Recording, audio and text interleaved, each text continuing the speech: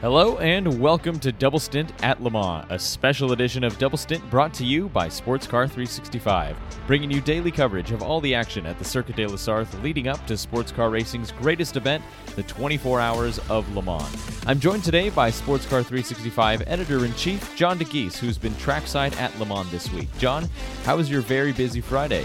Yeah, very busy is a great way to describe it.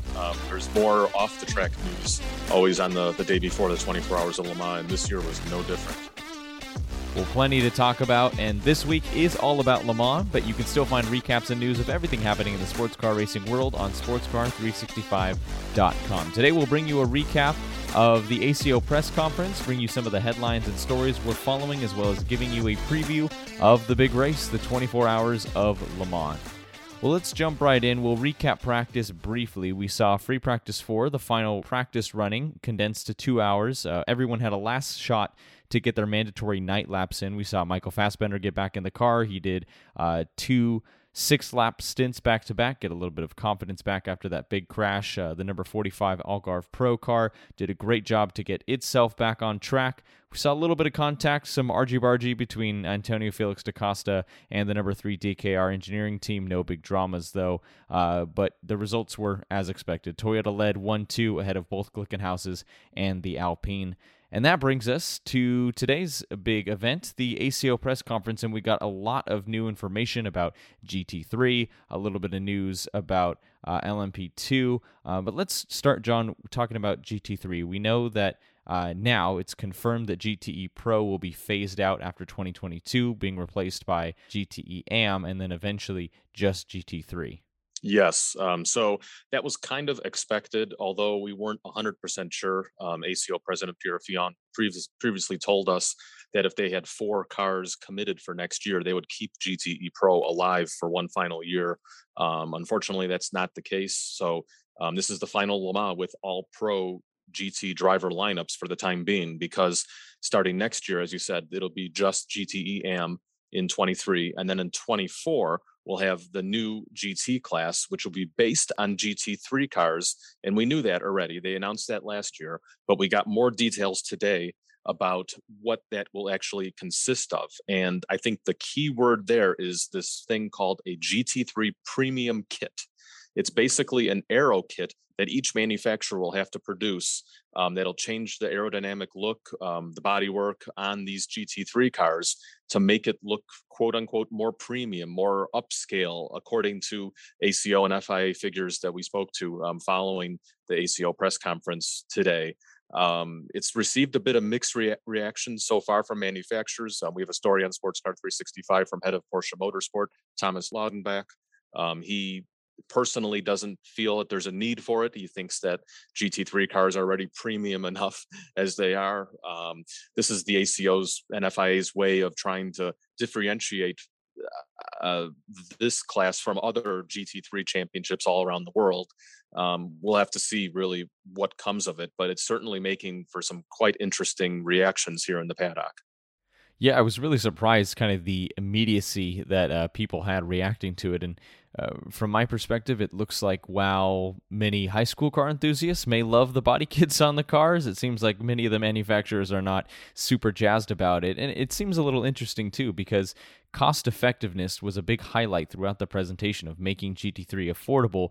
And yet here's a body kit that's going to cost anywhere from 50 grand to 100 grand in pounds, and that translates similarly to US dollars. And that's just more cost.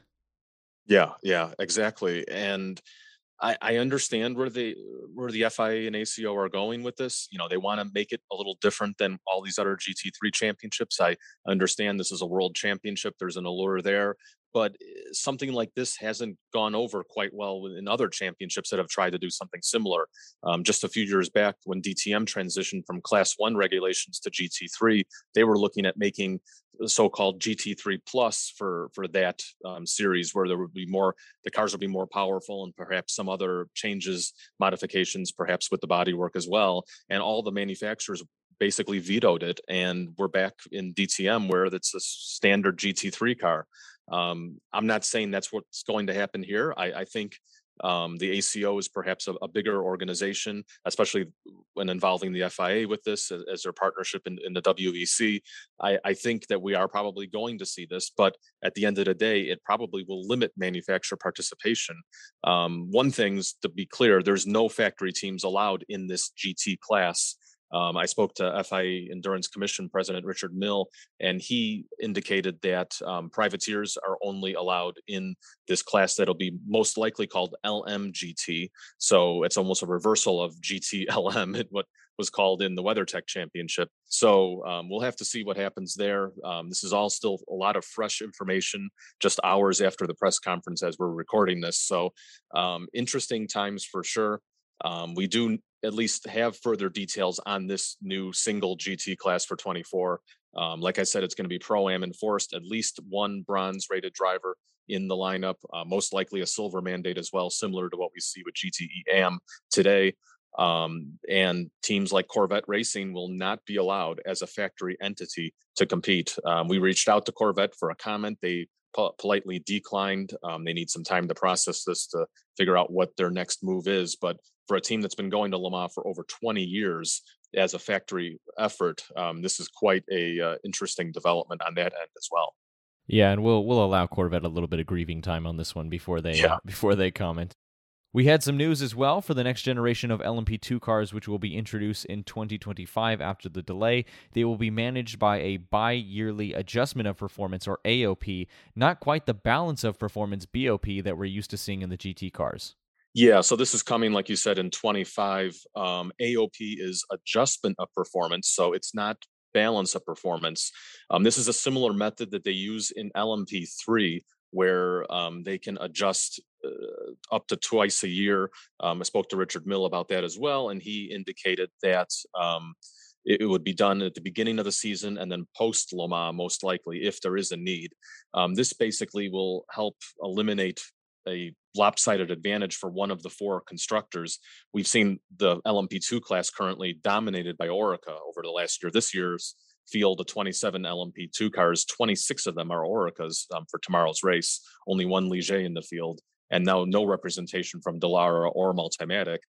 So this is the ACO and FIA's way of trying to help keep diversity in the class. And I think this is a real smart move. Implementing this kind of rule in the class for the new regulations coming in 25. It's certainly going to be a good step in the right direction. In regards to hybrid, we have a bit of a mixed message on that. They said during the press conference that it was a possibility for the future, yet ACO President Pierre Fillon downplayed that when talking to our Dan Lloyd after the press conference. It sounds like they're basically keeping the option open for hybrid in the future because these rules are good from 2025 through 2030. And who knows what the auto industry is going to look like by 2030. There was a lot of news over here in Europe this week that the EU is restricting new car sales of internal combustion engines by 2035. They basically want to go all electric by then. That's huge news for the auto industry. So who knows what can happen in just a couple of years. I think that the idea is to maybe have a similar spec hybrid system to what we see is being developed in LMDH, maybe something cheaper, a little less powerful, that could potentially be added onto these cars in the future. I think similar to IndyCar, actually, with their next gen car. I believe it could be something similar to that. So we'll have to see how all that develops over the coming weeks. Well, the good news is we still have a little bit of time before 2025, and all of that can be ironed out. And as you said, developing some kind of hybrid system in tandem with some of the LMDH teams certainly could be a way to do it cost effectively.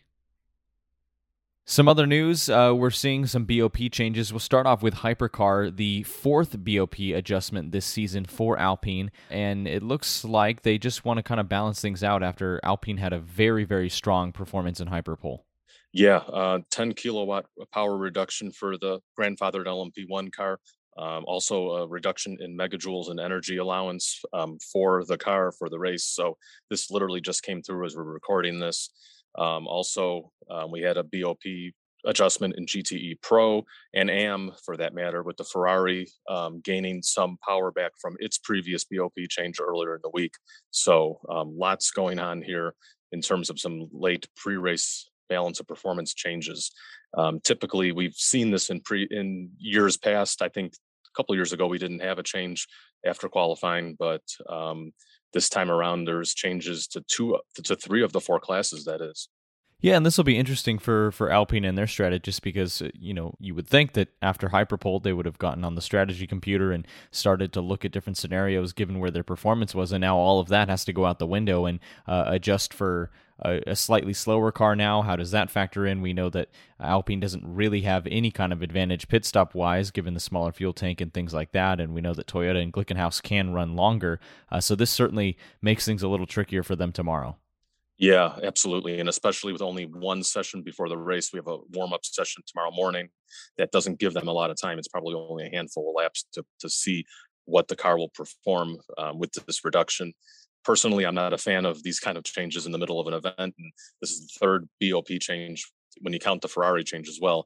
Third BOP change this week. So that's quite unprecedented, actually. Can't remember a time we've had so many changes over the course of race week at Le Mans. Yeah, it's really interesting. We've really seen it take pretty much this whole week to try to iron out the performance for the Alpine and the Ferraris. Yeah, it's been interesting because, obviously we've had a lot of running. It's all been dry running. There's no rain in the forecast for the race. So it looks like, there's been a lot of data from all these teams and competitors, but still some changes being made. At the same time, I understand why there's changes. And obviously, we're still coming off of a compressed event schedule with the test day last weekend. Typically, there's always a week in between the test day and the race. So I can't blame the folks at the ACO and FIA because they're doing as best of a job as possible, given these adjustments and given the time crunch we're in. But it doesn't make it any easier for the competitors when there's changes made on the eve of the biggest race of the year. And remember, you can find full recaps and updates of everything we've talked about today and more on sportscar365.com. Let's move into talking about some of the news of the week, and we will lead off with Ferrari teasing, and I really do mean just teasing, one single picture of their LMH car. It is a dark photo that really just shows a little bit of the headlights and maybe a tiny glimpse of the front splitter, but still exciting to see something of the Ferrari LMH nonetheless. Yeah, barely anything, have to admit. We had all the unveils the last week or so between the LMDH cars from Acura, Cadillac, BMW, and now an LMH car with Ferrari. Like you said, we could sort of see a glimpse of the headlights, the Ferrari badge on the nose, and two Ferrari badges, that is, and then a little bit of the splitter. Out the image of the render on Sportscar 365 for more. But that's all we have right now. We know the car is going to be rolled out for the first time at Fiorano next month. That's really the only other concrete information we have at this time on this project. But nonetheless, it's still very exciting. Ferrari's return to top-level sports car competition. It's been a long time coming. It's going to bring a lot of interest and a lot of headlines. So it's quite fitting they've done this unveil here during Le Mans week, of course. But I think everybody would have liked to see a little bit more, but they're holding their cards close to them, and I have to give respect to them for doing that. Absolutely. The one thing you can see, it is unmistakably a Ferrari front end, and I think that's been one of the coolest things to see with all of these reveals is just how manufacturers have really taken the regulations and the design and the aero packages and made them their own. I mean, each of these cars is unmistakably from the manufacturer that's making them. Yeah, that's the beauty of the LMH and LMDH regulations. There's a lot of options in terms of styling cues and design features. Like we talked about yesterday with the Cadillac, I think we'll probably get very similar outcomes with the Ferrari once it's fully revealed. After Felipe Chiodomo was denied the chance to continue running this week at Le Mans, Nick DeVries has come in to take his place at TDS Racing X Viante. Chiodomo was prohibited from continuing throughout the weekend by the stewards and race director for, quote, the safety of himself and the other competitors. He caused a messy incident in FP1, nearly caused another crash on pit lane, and then had a huge incident and a huge collision with the concrete barrier out of karting when he lost control going wheel to wheel with another LMP2 car through traffic. Really a sloppy and messy incident. Luckily, he was okay. The car was not. TDS Racing had to bring in a new chassis and rebuild it. But for the 62-year-old bronze driver, his week at Le Mans is over. Yeah, that was quite a development last night, right around midnight, when the bulletin came in that he was no longer allowed to race. I think that's the first time in my time covering the 24 Hours of Le Mans I've seen something like that. There's obviously been drivers who have been ruled out of the race due to injury or a concussion or something like that from an accident. We just had that last year, I think, with Dwight Merriman, and that ended up with the withdrawal of that entry there. But this one with TDS, is quite unprecedented, I'd have to say. Bringing in a guy like Nick DeVries, who's a Toyota reserve driver on their hypercar program. He's the reigning ABB Formula E world champion. He's very well qualified, and this actually puts this car in a really good chance of potential honors going for the win in LMP2. It initially was in the LMP2 Pro-Am class, and now it's being moved up to the regular LMP2 class because of the driver combination in that lineup. The team has rebuilt the car around a new tub, so everything should be good to go tomorrow morning for warm up. Yeah, this may end up turning into a situation that works out really beautifully for TDS Racing. Yeah, absolutely. Josh Pearson has been re-signed already by United Autosports for 2023, and before Le Mans' youngest ever debutant has even started the race, he's already got a contract for next year. Yeah, another interesting development this week. He's only 2 races into his World Endurance Championship campaign, and now he's already signed on with United again for next year. We don't know what his driver rating will be. If he does really well this year as a silver, he could be upgraded to gold. And that could be quite interesting to see how all that works out in terms of the driver combinations next year. United Autosports has not confirmed who his co-drivers will be for that very reason. Like you said, he's going to become the youngest driver to take part in the 24 Hours of Le Mans tomorrow at 16 years, 118 days old. So breaking Matt McMurray, who another American who currently holds that record back from 2014, I believe. So interesting stuff. And it's great to see him back with United. Usually we don't get these kind of announcements in the middle of the year, but still nonetheless, interesting piece of news today. Yeah, and United Autosport showing a lot of confidence in this very talented young driver. As we mentioned, one at Sebring already, showing a lot of promise, and now with maybe a little bit of a pep in his step heading into his first Le Mans. The starting drivers were announced for tomorrow's 24-hour race. Sitting on the pole position in the number 8, it'll be Sebastian Buemi, leading his teammate Mike Conway down to turn 1. In the third-placed Alpine, it'll be Nicolas Lapierre, who had a tremendously successful qualifying.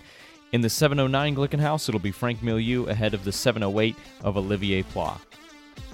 Let's give you a preview of the 24 Hours of Le Mans. While there is no track running today on Friday, we will see the 24-hour race start up at 4 p.m. local time tomorrow. There will be a morning warm-up session at 10:30 a.m. local time. Just 15 minutes, though, to really shake down the car and get ready for the 24 hours.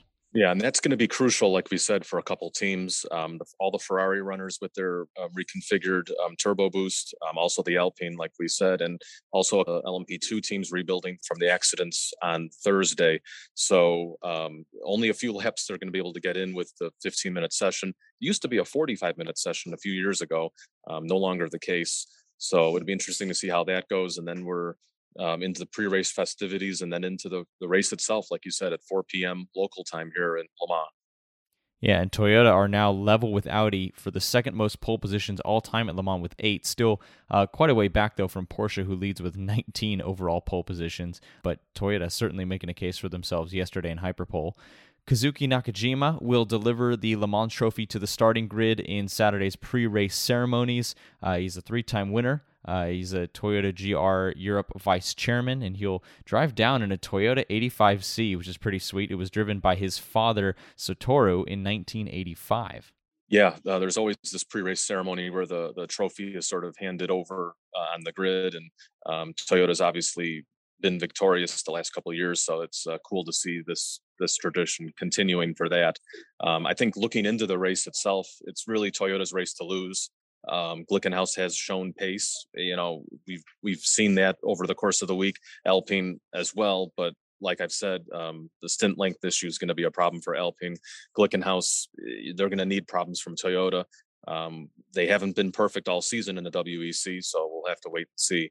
But certainly there's going to be some excitement in the hypercar class for sure. I know it's a terrible thing to do, to ask for a prediction for a 24-hour race, but I'm going to do it anyway. What are your thoughts for Hypercar, at least?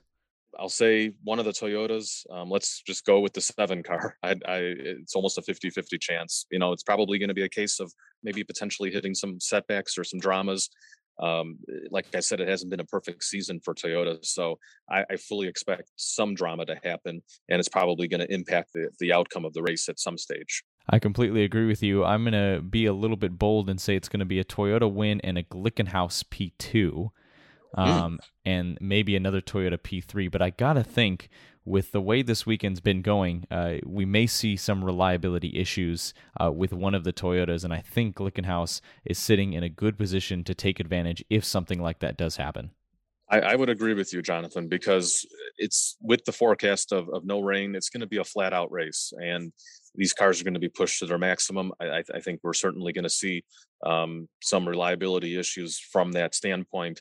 And, I was asking earlier in the week if maybe an LMP2 could potentially be on the overall podium. I think that's a possibility as well, looking at it. Absolutely. We always see the first couple hours in 24-hour races. Everyone tends to treat it like a sprint race, so you never know what can happen at the top. We saw Turn 2 collision last year between the Glickenhauses and Toyota, so who's to say it won't happen again? Yeah, absolutely. Well, we're certainly all excited for the 90th running of the 24 Hours of Le Mans, and we'll be watching it right there alongside you. Thank you so much for joining us throughout this whole week for these daily special edition Double Stint at Le Mans episode. We've had a blast making them, and we hope you've enjoyed listening to them. We'll be back next week for a recap in our regularly scheduled programming, where we'll give you a breakdown of everything that happened at the 24 Hours of Le Mans. Thank you so much to Daniel Lloyd, Davey Overma, and John DeGeese for their incredible and diligent coverage throughout the whole week, both on the website and here on the show. I'm Jonathan Grace. We'll see you next time. This has been a special edition of Double Stint at Le Mans.